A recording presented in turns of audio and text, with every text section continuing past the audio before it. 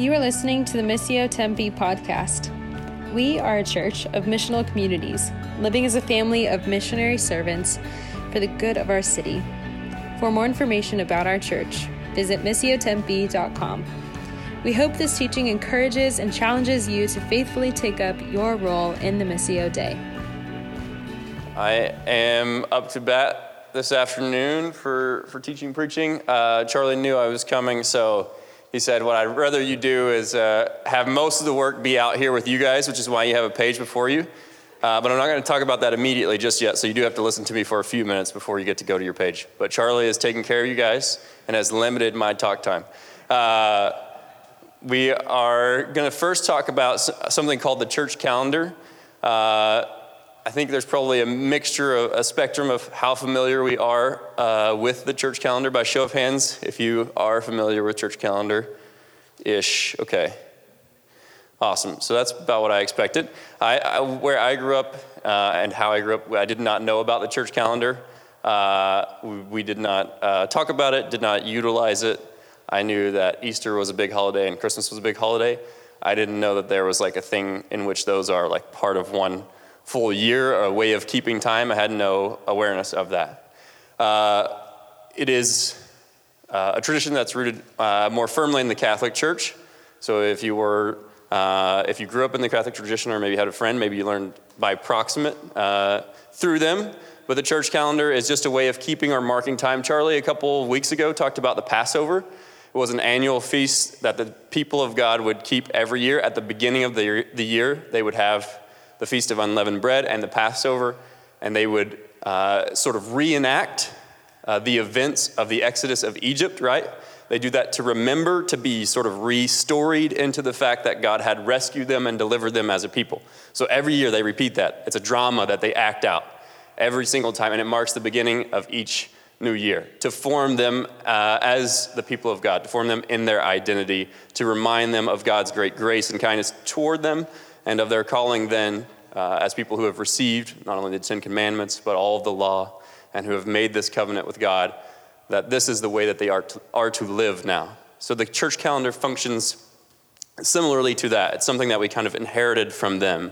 I use as a common image for it Harry Potter usually. Well, there's multiple examples that you could use for that. Think of your favorite book/movie combo. So I would probably put Lord of the Rings 1, but Harry Potter seems more universal. We don't have a ton of smaller people in here, so we could probably go more Lord of the Rings. Oh, we got some. What's up, dude? You like Harry Potter? That's a big question. Sorry, in front of everybody. We'll talk later. So I use Harry Potter, but Harry Potter has both books, right, and movies. So there's two different ways into the story of Harry Potter. For me, I hadn't ever read the books. The movies came on TV one day while we were in a hotel room at the Grand Canyon, of all places. So it's very cold outside. We had done our touring for the day. We came back in, and one movie was randomly on, started watching it, and then that turned into like watching the rest in very fashion, right? You compress that into a small amount of time, and you get the whole story of Harry Potter through those movies. But as many people would say, including my wife, that's not the best way to encounter the story of Harry Potter. It's through the books, right? But they're both points of entry. The church calendar is kind of like that. So the Bible, the story of the Bible, is one way to encounter the story of Jesus, right? But the church calendar is another way of entering into the story of Jesus. So the church calendar centers around the life, death, and resurrection of Jesus. So this Sunday marks the first Sunday of Advent. Advent is a season which is focused on the coming of Christ. Historically, it was about his second coming. Now it's sort of moved to the front end of the church calendar and his birth. So before Christmas, right? That's fairly easy to guess what's going on there in terms of a hope for what's coming. The newness, I think Charlie has on the sign, newness is coming. So we're anticipating that, we're preparing for that. But it's the beginning of Jesus' story. We march through that with Christmas, his birth, Epiphany, where it's revealed to the world that this is actually the Savior, Messiah. The wise men come to him, symbolizing the nations coming to him and recognizing him as king. Then you hit what season? Anybody can give me, now that I'm in the middle of the calendar? Lent, yes. Lent, then the big one, Easter. All right, We're growing on the church calendar, folks, here. We're going to get our quiz down here in a second. And the last, at the very end, after Easter, is before ordinary time. There's one more. No, Epiphany was earlier. Same color as Epiphany, though. There's a cool Pentecost. Yes. So we got Pentecost at the end, and then ordinary time. You're correct. We just exited from ordinary time and entered into the fun festivities of the church calendar year through Advent. But the reason why I march us through that is just to show that every event is connected to the life of Jesus. So this is a way of the church keeping time according to Jesus. Like Jesus is the hero of the story. Jesus is the center of all things. He's the crux of history. Everything hinges on this reality. It's the clue to solving the mystery. If you're a follower of Jesus, if you're a Christian, you're saying your argument is like to make sense of the world and of human beings and everything else. Jesus is the clue. This is how you solve the riddle. And so we keep time according to his life. We enter into those events just like the Jews in the Passover. We reenact them to some degree in various forms. Exhibit A, the table, right? So there's a way of being formed as God's people through this church calendar. So my job this evening was just to give you a brief introduction to that and maybe just say a bit about Advent now. So Advent, the seasons, one thing that I think is really cool in the church calendar, they all have colors. So for those of you who are artistic and appreciate creative things, maybe this will be meaningful. Colors convey mood, or at least they can. And in this sense, that's how they're used in the church calendar. So if you look upwards here, both, I guess, here on these table/altar and to the right of the cross, back of the cross, you see the color, it's kind of like blue-violet. Blue-violet/purple is sort of the color of Advent. The color is meant to convey a mood of that somewhat somber or serious, reflective. It's meant to prepare you for the joy of Christmas. So Advent mirrors Lent. Lent's color, anybody know the color by chance? What would you guess that would be? Black. Black is the color of the season of Lent. And Easter's color is gold, Christmas color is white. And Epiphany is green, Pentecost is green. So the pattern is mirrored throughout. I had a visual. But it's not there on the screen, sorry. But just so you know, there's that movement of moods from that somber, sort of reflective, serious piece in Advent and Lent into like the depths of joy and delight and life in Christmas and in Easter. So it's on purpose, it's intentional, and it's a way of sort of affecting ourselves, not just by saying true things to our minds. This is primarily how I lived out my Christianity, I think, for a long time. I was just thinking about great truths or like learning about them in my head. But the calendar's great because you encounter the truth not only through sort of great axioms or principles or something of that sort, but you encounter it even through color, through a mood that's conveyed. You're being formed in some sense by that. Advent being purple, that somber seriousness. I think it's really cool that we have this practice that you're invited into, it's not an expectation, of the discipline of fasting. Fasting sort of gives us eyes to see maybe things that we were overlooking before, where there's a disconnect, maybe between us and God or us and other humans. Like, how is our heart affected, essentially, by the fact that I don't have food? How do I respond to situations now that maybe there's an additional challenge or a little additional heat or pressure in the moment? Advent and Lent both are sort of like inventory time. We check and see in what ways is my life in tune, out of tune with the gospel and with Jesus. What ways is it in line or out of line? And the discipline of fasting helps me do that. It helps sort of poke at that a little more and expose it for where there are those disconnects between how I'm living and how I ought to live, like what I know is like my calling as a follower of Jesus and what I'm actually doing in the present moment. So I invite you to participate in that and to invite the Spirit to work on that disconnect with you. That you might experience God's grace because you've experienced some awareness of your own error, the error of your own ways, something of your sinfulness, something of your weakness or your corruption. That sounds bad.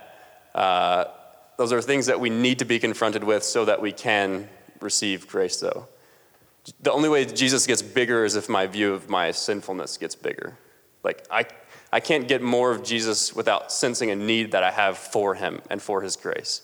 So if I'm not confronted with that disconnect, then I have a hard time needing Jesus, reaching out to Jesus, moving toward him, receiving from him. I'm pretty self-sufficient. Isaiah, the book of Isaiah, is going to confront that quite a bit, which we'll get to in a bit. But first, I'm going to pray and then have you guys read 4 passages from the lectionary. And the lectionary is deeply tied to the season. Charlie, if you want to go ahead and throw that slide up, I'll explain it in a bit. We'll pray first, and then I'll maybe just give a few tips before I have you guys read. Father, love you. Thank you for your kindness toward us, even as a father who invites us to see the disconnect in our lives, the difference between the way things are and the way things ought to be. Not because there's a sort of some focus on how we are bad, but so that we can receive your grace in our weakness and in our failures, in our errors, in our sinfulness, that we might learn to follow in the pattern of Jesus in his humility, learning to trust you, to submit our whole selves and to submit as a whole community to your purposes, even when that takes us into some hard places or puts us into some hard relationships, even when that asks us to do things that we really don't want to do. In this Advent season, we're asking for new grace to be obedient maybe where we haven't been before or where we haven't been in a long time. Would you meet us here tonight and grant us that grace? We ask in your name and by the power of the Holy Spirit. Amen. All right, so the passages you have before you are shaped by Advent. For Scriptures, Psalm 122, Romans 13, 11 through 14, Matthew 24, 36 through 44, Isaiah 2, 1 through 5. Advent is historically tied to the story of the 10 virgins. You guys know the story? They've got the lamps. They've got the lamps that need to be fueled by the oil, but only one of them has the oil to fuel sort of through the whole night. The rest of them have to go get it from somewhere else and come back. And by the time they come back, what's happened? The door's closed. The thing has begun. The ceremony's begun. It's too late. You're on the outside looking in. You're not ready. And this is the text that sort of has been definitive for Advent throughout history. It's a season of preparation. It's a warning to wake up, to live in a manner that's appropriate to the time.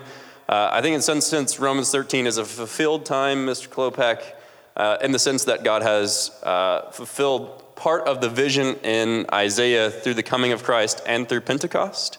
The nations represented who speak many tongues, who have come to the Lord and who know him in some sense and know of his making of things new and bringing together people in a mysteriously beautiful way that sort of foreshadows that the swords into plowshares, not plowshares into swords. So just to hit on a few of those, I want to focus just for a couple minutes on Isaiah 2 and maybe just make a final remark on that. So Isaiah chapter 2, verses 1 through 5. This is what Isaiah, son of Amoz, saw concerning Judah and Jerusalem. In the last days, the mountain of the Lord's temple will be established as the highest of the mountains. It will be exalted above the hills, and all nations will stream to it. Many peoples will come and say, "Come, let us go up to the mountain of the Lord, to the temple of the God of Jacob. He will teach us his ways, so that we may walk in his paths. The law will go out from Zion, the word of the Lord from Jerusalem. He will judge between the nations and will settle disputes for many peoples. They will beat their swords into plowshares and their spears into pruning hooks. Nation will not take up sword against nation, nor will they train for war anymore. Come, descendants of Jacob, let us walk in the light of the Lord." A beautiful passage, a vision that pretty much anyone and everyone can get behind, right? I want to be a part of that. So do the people of Judah and Jerusalem. The only problem is they know the chapter beforehand. which is about how everything is not good, essentially. That at a social level, they have not loved their neighbors as they ought to, and that looks a bunch of different ways: taking bribes, murdering, not defending the fatherless or the orphan or the widow. They've failed on so many fronts. Their sacrifices are empty, so their religious affection for God, their love for God is not there. They are going to get to this vision ultimately, which is the beauty of Isaiah chapter 2, but the question is, how will they go from where they are, which is in shambles, to like this kind of people? How do you get from there to there? The answer is judgment, which is not a fun thing. Like, we'd like to have the vision without the judgment. And the Israelites, they would too. And that's how they've tried to have it for a while. They tried to go their own way, do their own thing, and still get all the good stuff from God, essentially, to make it very simple. The problem is that that's impossible. So they're rubbing up against that, and now they're being confronted with that. The thing that I wanted to draw our attention to is, like, in this Advent season, is for us to be confronted in that same way. Like, how do we move from where we are to where we ought to be? And while the judgment can be a scary thing, it's actually a gracious thing. It's not the judgment is not the motivation for the Israelites living in the light. Like, the wonder and the beauty of the vision and its greatness is the motivation for it. But you go through the rough thing to get to the beauty of the vision, of living fully as human beings. And so that for us, I think, is our own call, like our own challenge in this evening, this season. How are we going to be honest, reflective during this season, in a somber, maybe serious season, to take inventory, to be confronted with those things, so that we can lay down our pride and our arrogance, our self-sufficiency, doing things on our own as the Israelites had done, and instead turn to God. I think one of the beautiful things that we do every week that sort of embodies this very passage. So in verse 3, it says, "Come, let us go up to the mountain of the Lord, to the temple of the God of Jacob. He will teach us his ways." He can't teach you the error of your ways, nor the beauty and goodness of his ways, unless you go up. You're going to have a hard time going up unless you're confronted with your sin and your error and your wrongdoing. But being confronted, then there's this opportunity then to actually be taught how to truly live. And that's how our confession actually ends, which I think is so cool. We confess our sins, and then we say at the end that we can walk in your ways. Teach us the glory. Oh, sorry, I'm missing the lines. Someone give me the actual line. Now that I'm in this position, I'm like, delight in your will and walk in your ways for the glory of your name. But so after we've said all these things, acknowledging exactly the same thing that Israel has to acknowledge, social sin in relationship to God, they all fall apart. Which according to Isaiah, they all go together. Idolatry, adultery, oppression, wrap them in a bundle. Not a good gift for Christmas, but something to be confronted with in Advent perhaps.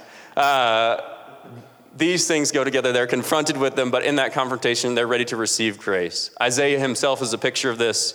He encounters the holy God in the passage that you know best. Isaiah chapter 6. Woe is me, I'm a man of unclean lips. What's the solution? God in his grace asks the seraphim to touch his lips with the coal. You are purified from your sins. You are forgiven. Isaiah is equipped to do his calling as a prophet. Missio Dei.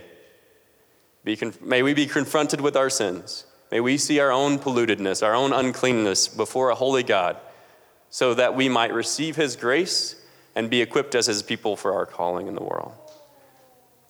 It's a difficult task. So was Isaiah's. We need his grace so that we might live in the light.